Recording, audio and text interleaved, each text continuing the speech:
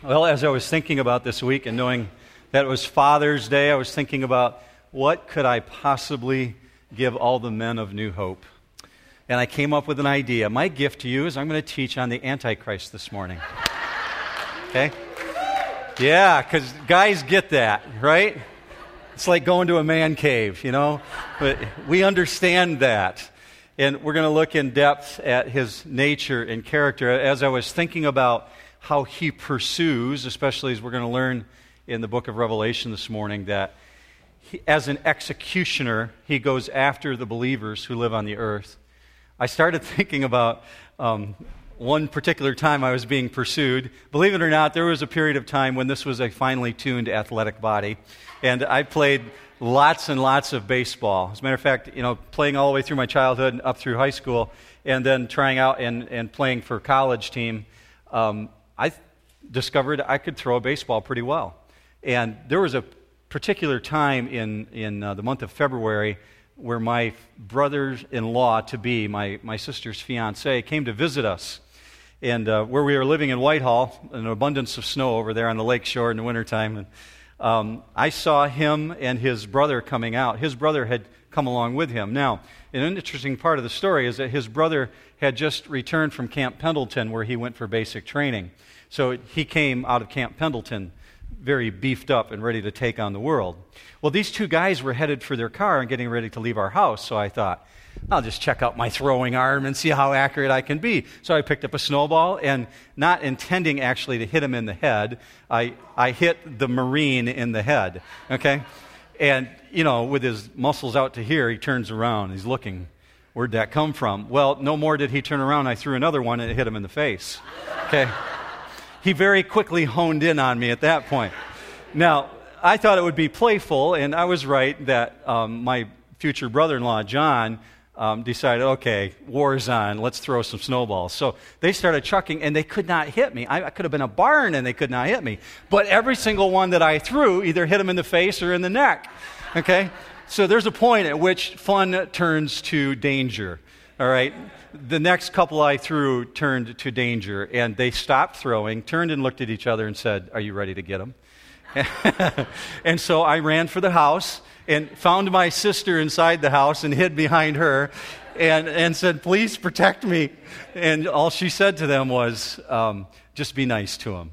Oh, what? There's no protection there. So they hauled me out of the house and pulverized me. I thought about how I was pursued when I was reading this. That's a humorous way, but Satan, as you learned in the last couple of weeks, turns now into being the pursuer of the people who confess Christ. And he will not treat it like a snowball fight. He is relentless, and he executes, he beheads. You'll learn this morning that he has very unique characteristics as the one known as the beast, or known in Revelation as the one who carries the mark 666. When I think about Satan taking over an individual, and it's happened very few times, in Scripture we see individuals who are demon-possessed, but rarely do we see individuals who are Satan-possessed. The Antichrist will be controlled by Satan. You'll see an example up on the screen of one other individual who was possessed by Satan.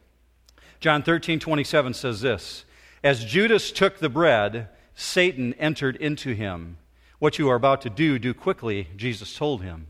If you've been raised in church, you're familiar with that moment in time. It's when Judas betrayed Jesus, turned him over to the Sanhedrin, the Pharisees, the Sadducees, the scribes, so that they could execute him. Satan's game has always been to wipe out God's people, trying to wipe out God himself. Of course, we know that Jesus willingly surrendered his life. We're told, according to Scripture, he could have called 10,000 angels, but he willingly submitted himself and was executed on the cross. So we see here an example of Satan taking over the life of an individual for the purpose of destruction. In the last couple of weeks, as we've looked at Satan and his activities, we've learned a couple things in the 6 characteristics that he's shown up so far. So far, we saw the woman clothed with the sun in Revelation 12. That was Israel. We saw the red dragon. That was Satan. We saw the male child, Jesus, that Satan was trying to kill. We saw the archangel Michael go to war with Lucifer, throw him out of heaven, which will be in a future event.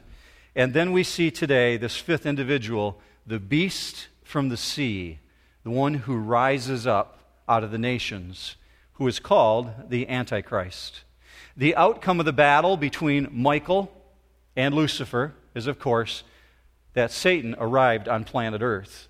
So as we looked last week, we looked forward in time, we see this moment in time coming in the end times when Satan will find himself thrown to planet Earth, no longer having access to God, no longer able to accuse you as believers in Christ. And according to what we read last week, his wrath will be great. He will come upon the earth with great fury.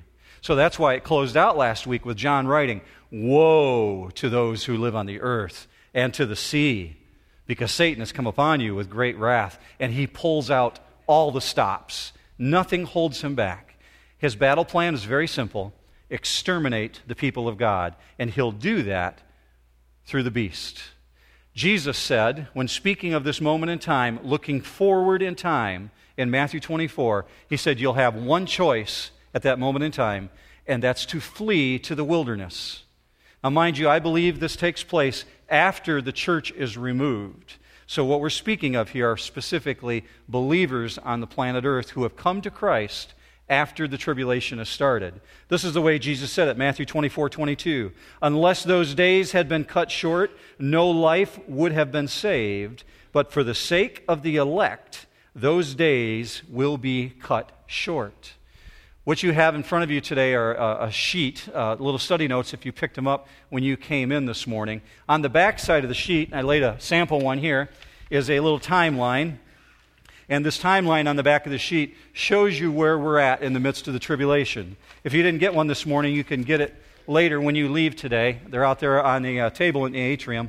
It'll help you to understand that we've studied so far the first half of the tribulation, and that's what you hold in front of you. Not the whole tribulation, the first half of it. So on one side, it's going to say mid-trib. That's the middle point.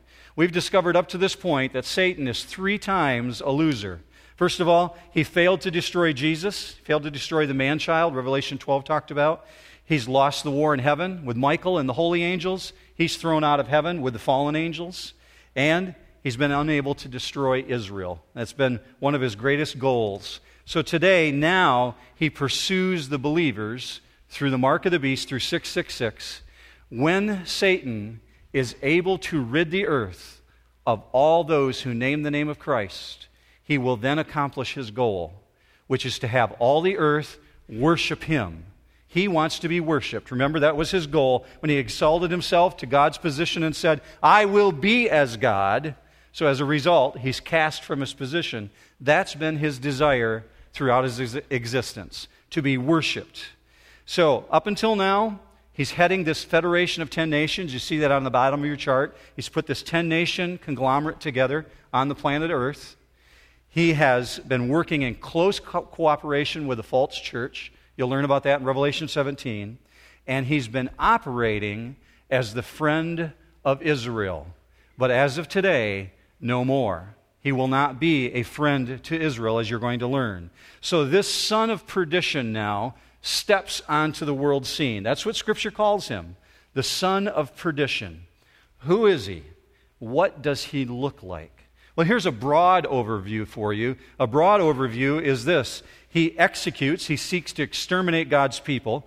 He rewrites history. He literally takes Earth's history books, rewrites history to suit his purposes.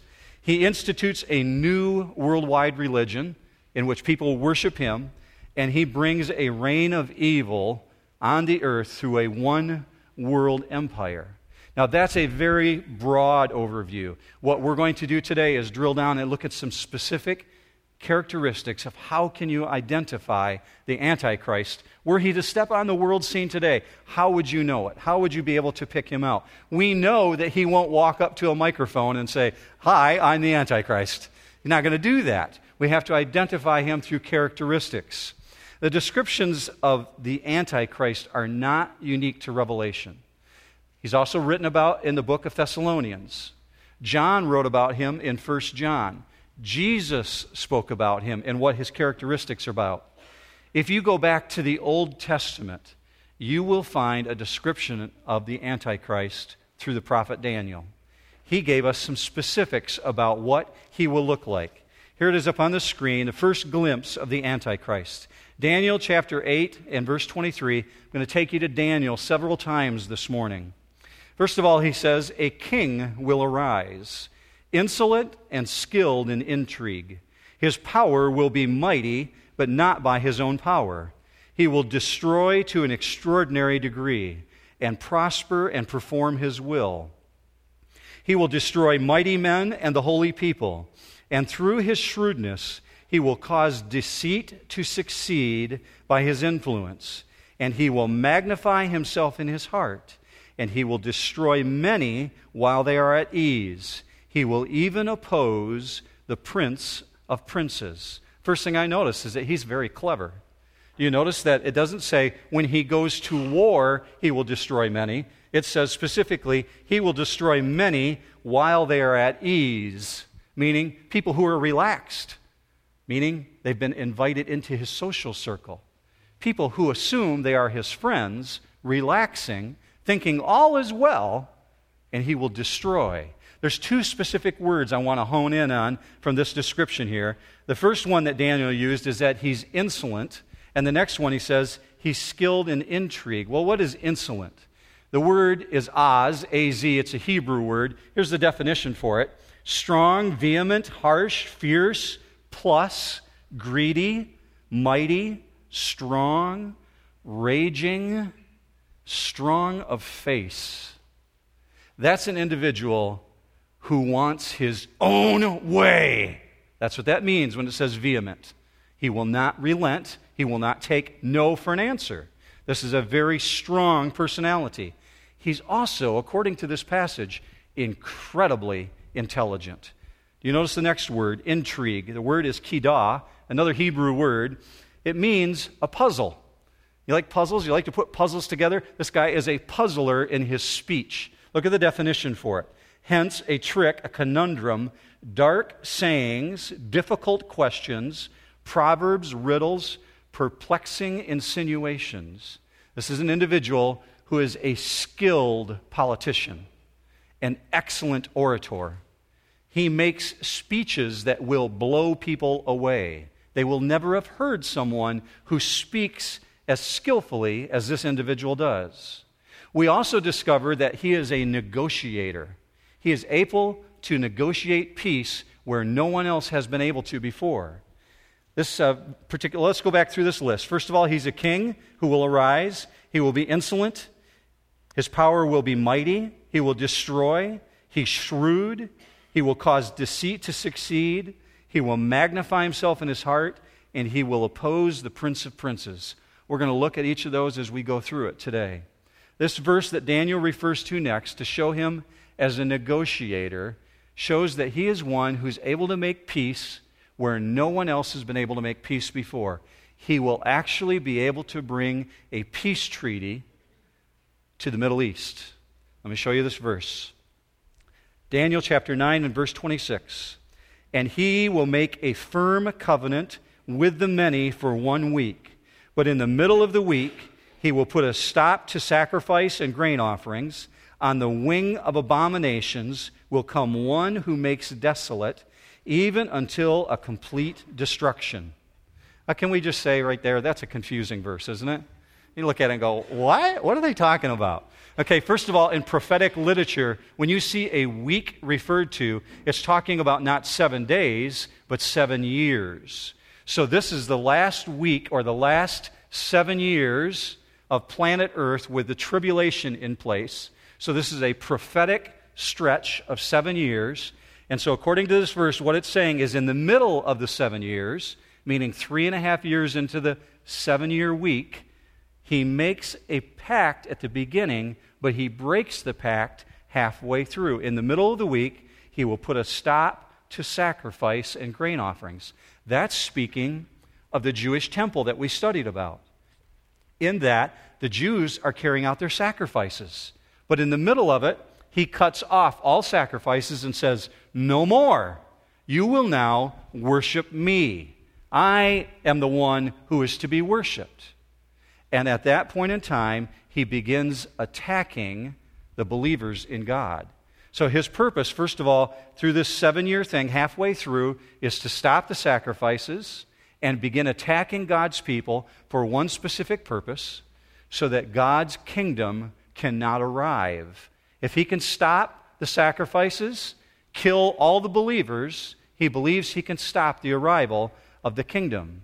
Jesus spoke about this very thing back in Matthew 24. I know over and over again you've heard me say to you, read Matthew 24. Well, I'm going to say it again. Read Matthew 24, especially later today if you get a chance. That's Jesus talking about the last days in Matthew chapter 24. Here's an example of it, Matthew 24:15. Therefore, when you see the abomination of desolation, speaking of the Antichrist, which was spoken of through Daniel the prophet, standing in the holy place, let the reader understand, then those who are in Judea must flee to the mountains. So what Jesus is saying, halfway through that prophetic week of 7 years, at the 3.5-year point, when you see the Antichrist appear, run. You have no other choice. Get out of Dodge. Leave the area. He will begin persecuting. Do you notice that Jesus refers to Daniel? Jesus quotes Daniel. He says, the prophet Daniel wrote about this. Well, I think then that's pretty important that we go back and look at what Daniel said. Daniel said this in chapter 11, verse 36. This is a very important description of the Antichrist. Daniel 11:36. Then the king will do as he pleases, and he will exalt and magnify himself above every god, and will speak monstrous things against the God of gods.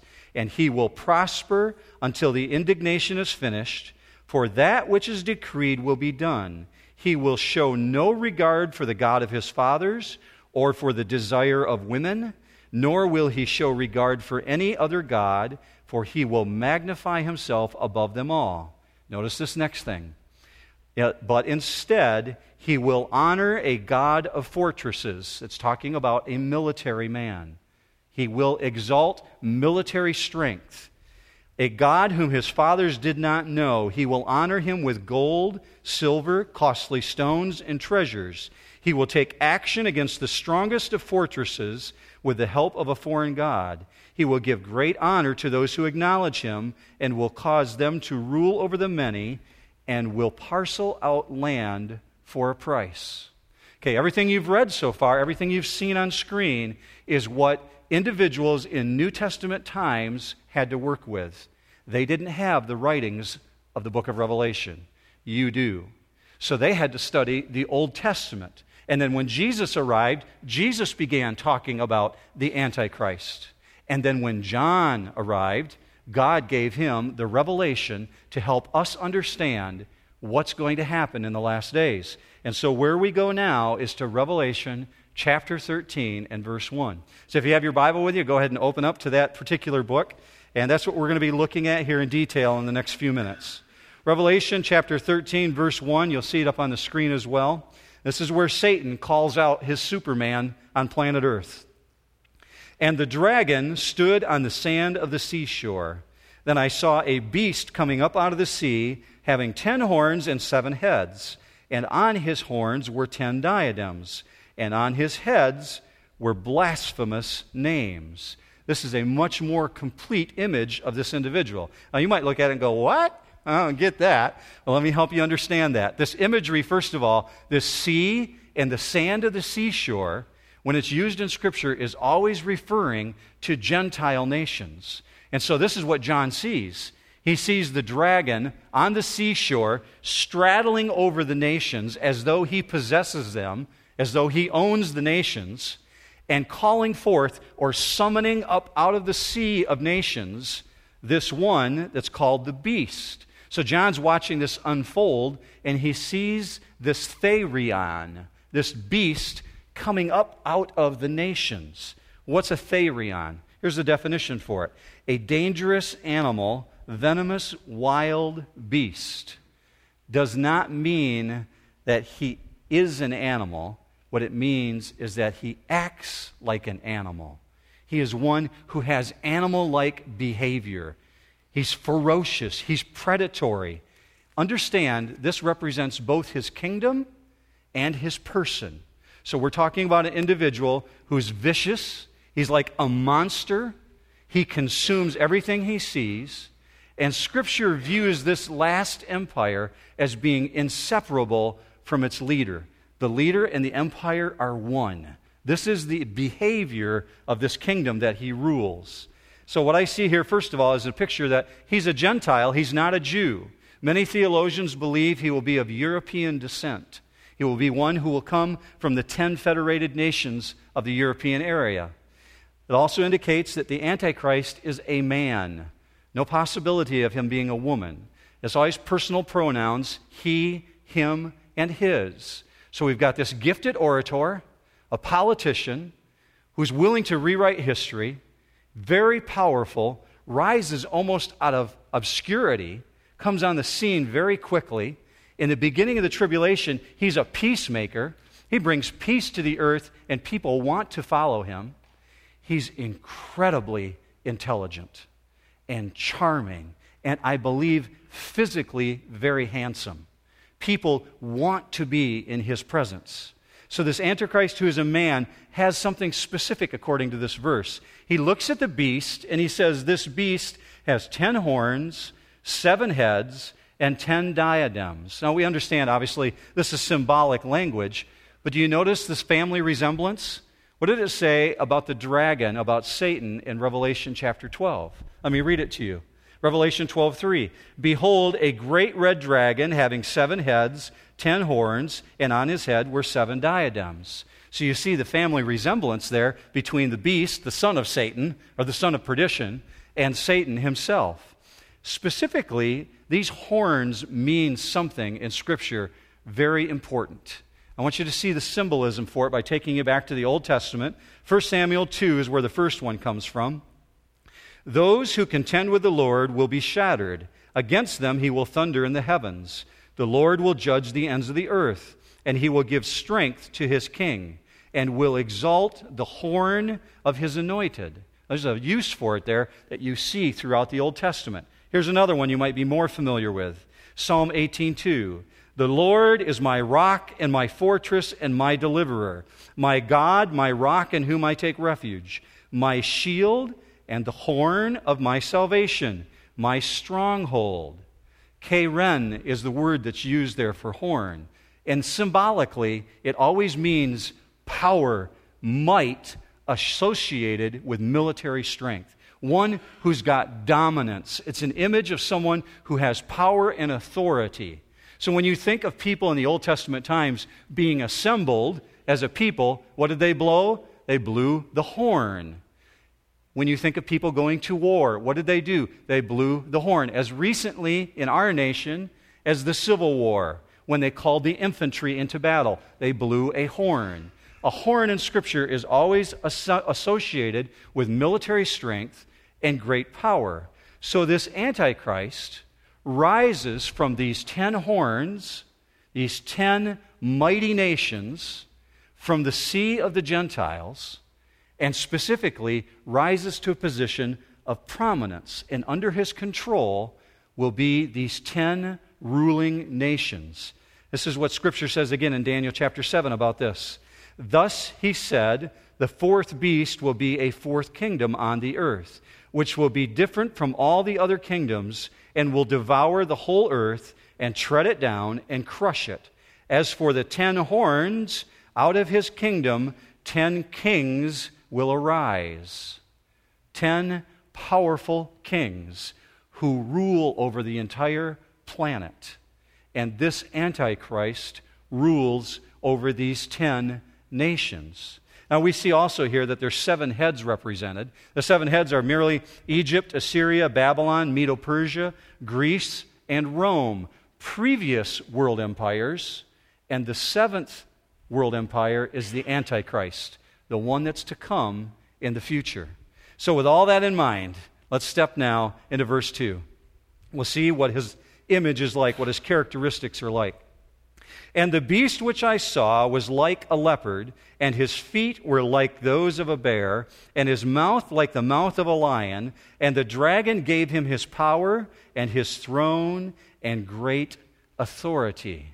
So we see this one who's enveloped with the power of the Persians, the Greeks, and the Babylonians. And you say, Mark, where do you get that from? Well, that comes from the book of Daniel, in which most historians, when they look back, understand that the Greeks, the Persians, and the Babylonians were always associated with being a lion, a bear, and a leopard. Well, what was unique about those particular empires? First of all, the Babylonians, they're called a lion. They were fierce, and they had this consuming power. A bear, strength and stability. That's the Persians.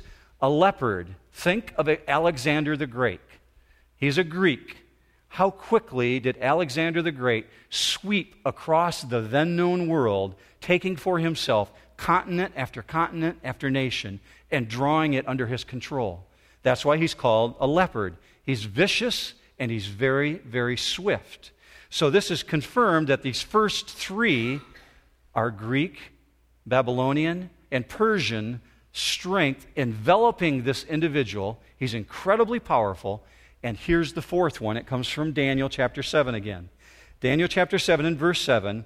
After this I kept looking in the night visions, and behold, a fourth beast, dreadful and terrifying and extremely strong, and it had large iron teeth. It devoured and crushed and trampled down the remainder with its feet. And it was different from all the beasts that were before it, and it had 10 horns. Now, Scripture says in verse 2 that the dragon gave his beast the power, the authority, and the throne to rule. So we know that the dragon, being Satan, is the one who's really behind the Antichrist, don't we? He's the one who sets him up. 2 Thessalonians 2:9 says, he is Satan's man. The one who is coming is in accord with the activity of Satan, with all power and signs and false wonders. Now here's a specific detail.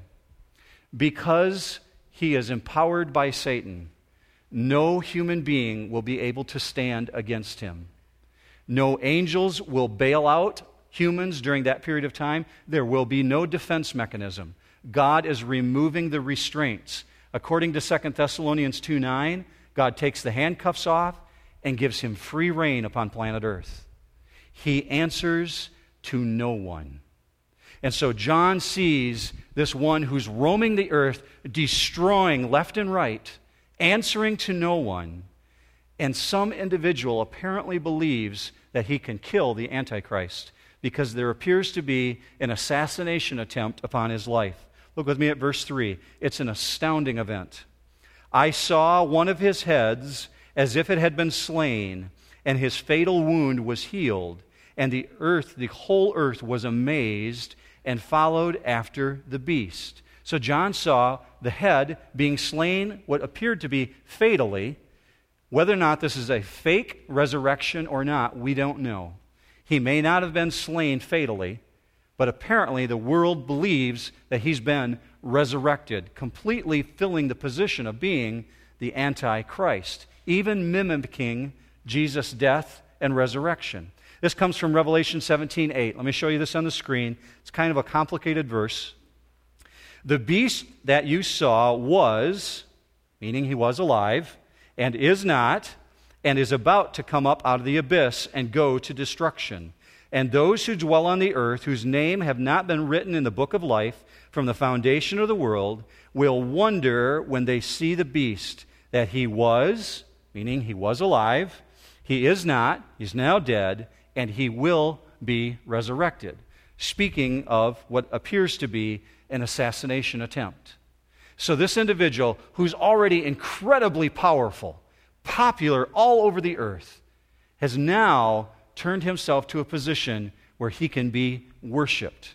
So look at verse 4. As a result of this death, they worshiped the dragon because he gave his authority to the beast, and they worshiped the beast, saying, "Who is like the beast, and who is able to wage war with him?"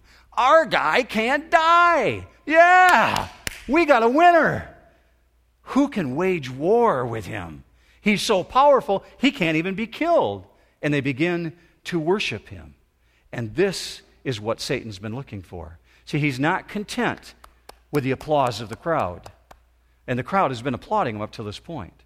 What he wants is their worship. That's why he ascended God's position and saying, I will be as God. I want the world to worship me. Respect is not enough for him. He demands worship. And so the people are in awe, and they say, who is like the beast? It's always his intention to draw worship away from God and to himself. So here we go with verse 5. There was given to him a mouth speaking arrogant words and blasphemies, and authority to act for 42 months was given to him. And he opened his mouth in blasphemies against God, to blaspheme his name and his tabernacle, that is, those who dwell in heaven. This is an individual who exhibits total disregard for the Ancient of Days. When you hear individuals swear and take God's name in vain, let's say you're walking through the mall and you're going to a store or you're at work and you hear someone say, God damn, they are, yes, misusing God's name, but they aren't doing what Scripture refers to when it says taking God's name in vain. To take God's name in vain means to speak against his character and his nature. So when someone blasphemes God, they say, he's not someone you can trust. He'll never come through for you. That's what you see taking place here. He speaks against the character and the nature of God. Scripture says it's outrageous. He speaks so violently against the God of gods and the Ancient of Days that he blasphemes his name. Because this Antichrist, is the ultimate self-promoter. He's constantly talking himself up. He is so arrogant that look what he does, according to 2 Thessalonians 2:4. He actually takes his seat in the temple of God, displaying himself as being God, telling everyone, worship me. I'm God. Worship me. This is the absolute embodiment of evil, and he draws everyone's attention to himself. We see, according to that passage, that this is going to go on for 3.5 years. 42 months is what it says. There's limitations, though, that are put on him. Look with me at the next verse, verse 7. It was also given to him to make war with the saints and to overcome them. And the authority over every tribe and people and tongue and nation was given to him. As you look at this passage, you'll see that things are given to him. Who are they given by? Ultimately, by God. Satan is empowering him. But God controls everything, does he not? So if God controls everything, there's nothing outside of his control. He isn't looking at these circumstances going, oh, I can't believe I missed that one. No, he absolutely understands this is his book. He's telling us what this individual is going to be like, drawing our attention and saying, everyone's going to worship him. And he's going to do something specific, you'll see in verse 7. It's given to him to make war with the saints. The result will be a worldwide slaughter of Christians. He will seek out to destroy and behead, decapitate, whatever he has to do, destroy believers. But Scripture says here that he overcomes them. It doesn't mean that he overcomes their faith. We saw in Revelation chapter 6 that the martyrs were standing before the throne. It's exalting God, saying, how long before you avenge our blood on the earth? Do you remember that? So what we see here is this one attacking our brothers and sisters in Christ, but he's not able to destroy their faith. Do you remember what we looked at last week? When we looked at Romans chapter 8, what did Paul say to you as believers in Jesus Christ? You cannot be separated from Jesus Christ. Look with me on the screen, Romans 8:38. Neither death, nor life, nor angels, nor principalities, nor things present, nor things to come, nor powers, nor height, nor depth, nor any other created thing will be able to separate us from the love of God, which is in Christ Jesus our Lord. You notice that he says, nor angels? Satan is a fallen angel. He cannot separate you from the love of God if you're a true believer in Jesus Christ. So this one here, this Antichrist, in achieving military strength and political strength, goes one more. He eliminates all world religions. No more Buddhists, no more Muslims, no more Hindus, nothing except the worship of him. And the Christians are executed because they're following after Jesus Christ. All the inhabitants of the earth worship him. Look at verse 8 as this wraps up. All who dwell on the earth will worship him. Everyone whose name has not been written from the foundation of the world in the book of life of the Lamb who has been slain. What did Jesus say to those who are believers in him? Rejoice that your names are where? Recorded in heaven. Would that not be a cool book to look at? I'd love to see that book and go to the K section and see Mark Kring written down in there. He says, your name has been recorded. This is what it says, Luke 10:20. Rejoice that your names are recorded in heaven. Jesus promised us something. He said that if we're the Nikao, if we're the overcomers, that our names will not be blotted out of the Lamb's book of life. Do you remember that? Revelation 3:5. He who overcomes, I will not erase his name from the book of life, and I will confess his name before my Father and before his angels. So very clearly we know who this book belongs to. It belongs to the Lamb who has been slain, and he doesn't let anybody have access to it. No one gets to go in there with an eraser. Satan can do everything he wants to destroy people, but it is not within his power to remove believers who belong to Jesus Christ and destroy their faith.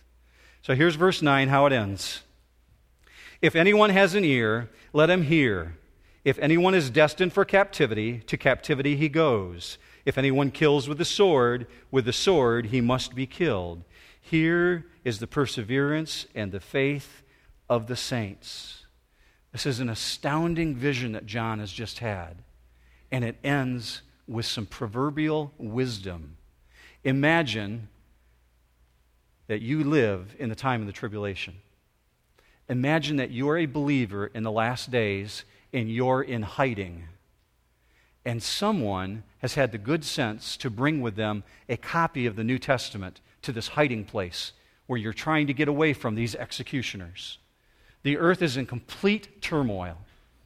And you've got a copy of the New Testament, and you come to this passage where Jesus said something specifically to those who live in the last days. Look at what he says. If anyone has an ear, let him hear. I'll tell you, first of all, I think that's a confirmation for us that the church is taken away before the tribulation. Every time you see this phrase, if anyone has an ear, let him hear, it's always followed up by this phrase, what the Spirit says to the churches. Here, it doesn't say that because the church is already gone.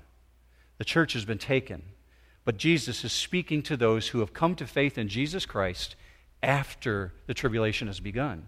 And so he's speaking to individuals. Let him hear. What do they need to hear? If they're in hiding, Jesus says, if anyone is destined for captivity, to captivity he goes. Meaning, if you're destined to be captured and Satan is going to execute you, allow him to carry out his act. Jesus modeled this. He says, don't fight, don't resist, but rather let it carry out. And if someone is going to be killed with a sword he must be killed. Let me give you an example of Jesus doing this very same thing. In the book of 1 Peter, Peter wrote about how Jesus went to the cross. This is what it says, verse 21. For you have been called for this purpose, since Christ also suffered for you, leaving you an example for you to follow in his steps. Verse 22, who committed no sin, nor was any deceit found in his mouth, and while being reviled, he did not revile in return. While suffering, he uttered no threats, but kept entrusting himself to him who judges righteously. So Jesus is speaking to these last day captives, people who are in hiding, and saying to them, if you're destined for captivity, go to prison. Let him take you. If you're destined to be executed, let him take you. It has no power over you. That's why it ends by saying, here is the perseverance and the faith of the saints. The saints throughout generations have hung on and carried the name of Jesus proudly. They haven't said, okay, I give, all right, I'll worship the Antichrist. He's saying, hang in there. Be tough right to the very end. Here's a warning here. Specifically, this warning is, if anyone has an ear, let him hear. Meaning every single age group that will ever read that. If you were living in the times of John, when this was written, the Romans were in control. Domitian was the Caesar. Nero had died, Domitian took over, and he said, you will proclaim me as God. Et Dominus Nostres Domitian. Claiming Domitian to be Lord and God. So you had a choice when this was written. Jesus is God or Domitian is God. If you chose Jesus, Domitian would have you executed. So it applied to this day and age. You either say Caesar is Lord or Jesus is Lord. In the last days, it will be the same thing. You either say Jesus is Lord or the Antichrist is Lord. That's what he's calling us to recognize. Now remember, the Antichrist will come as a peacemaker. He's an incredibly skilled, gifted politician. An orator like the world has never seen. Remarkably intelligent. People ask me all the time, do you believe that the Antichrist is in power right now in some world government and just has not risen to power? Well, if he is, he's masking his intelligence very well, because you don't see a lot of world leaders that demonstrate the kind of intelligence that Scripture is speaking of. He's incredibly handsome, very charming, a gifted politician, a warmongerer. Do I believe that the Antichrist could be alive on planet Earth right now? Absolutely yes. I believe, as I examine Scripture and look at the events of the last days and what I see going on and the converging points that are meeting, he could be 5 years old, he could be 20 years old and going to college. I have no idea. God could kick the can down the road another 500 years and he hasn't been born yet. But based on the circumstances of what we see happening in the world around us, we'd have to say the conditions have never been more ripe than what they are for this individual to rise to world prominence. Here's a reminder for you, a summary of what we've looked at today. This is good to keep in mind for where we're headed next week. The first thing is, he rises from the sea, means he comes up out of the nations. He's a Gentile. He resembles the dragon, meaning his origin. He's got his power source. His composite features speak of his characters. He's like a leopard. He's like a bear. He's like a lion. He's dragon empowered. That's the source of his power. He's wounded to death but healed, meaning could be a counterfeit assassination. Not sure about that. He blasphemes God for 42 months. He's full of arrogance. He makes war against the believer, seeking to destroy. And next week you're going to discover how he carries out the mark of the beast, 666, and forces all who follow him to wear the mark of the beast either on their right hand or on their forehead. Now that you've got all this information in mind, let me take you back to the book of Daniel to read you a couple verses that'll make much more sense to you now that you've heard all that you've heard. Let me take you back to the book of Daniel. You see on the screen, Daniel chapter 7 and verse 23. Thus he said, speaking of the Antichrist, the fourth beast will be a fourth kingdom on the earth, which will be different from all the other kingdoms and will devour the whole earth and tread it down and crush it. As for the 10 horns, out of this kingdom 10 kings will arise, and another will arise after them. And he will be different from the previous ones and will subdue 3 kings. He will speak out against the Most High and wear down the saints of the Highest One. He will intend to make alterations in times and in law, and they will be given into his hand for a time, times, and a half a time, 3.5 years. This is the last part. But the court will sit for judgment, and his dominion will be taken away, annihilated and destroyed forever. Then the sovereignty, the dominion, and the greatness of all the kingdoms under the whole heaven will be given to the people of the saints of the Highest One. His kingdom will be an everlasting kingdom, and all the dominions will serve and obey Him. Who's the His, church? Who's the His when it says His kingdom will be an everlasting one? It's Jesus Christ. That's right. So the Antichrist end has already been written. God knows what it looks like. Martin Luther caused us to sing about it last week. For lo, his doom is sure. He will come to an end. In the meantime, we have a responsibility. You, as the church representing Jesus Christ, have a responsibility to tell those who do not know this truth about what is coming and what the ultimate salvation can be found in Jesus Christ alone. Let me pray for you. Father, we come before you recognizing that this is incredibly heavy material. And admittedly, it's cumbersome, Father. It makes our hearts heavy. Were it not for the reminder that you have control over everything and nothing escapes your attention, and that ultimately your dominion will reign eternally, we would be despairing. But we have no reason to despair because you are in control of everything. You've showed us what the future will look like. You've helped us to understand. So, Father, we ask that you help us to translate this into action. Men and women and students in this room who need the power of your Holy Spirit to be more bold.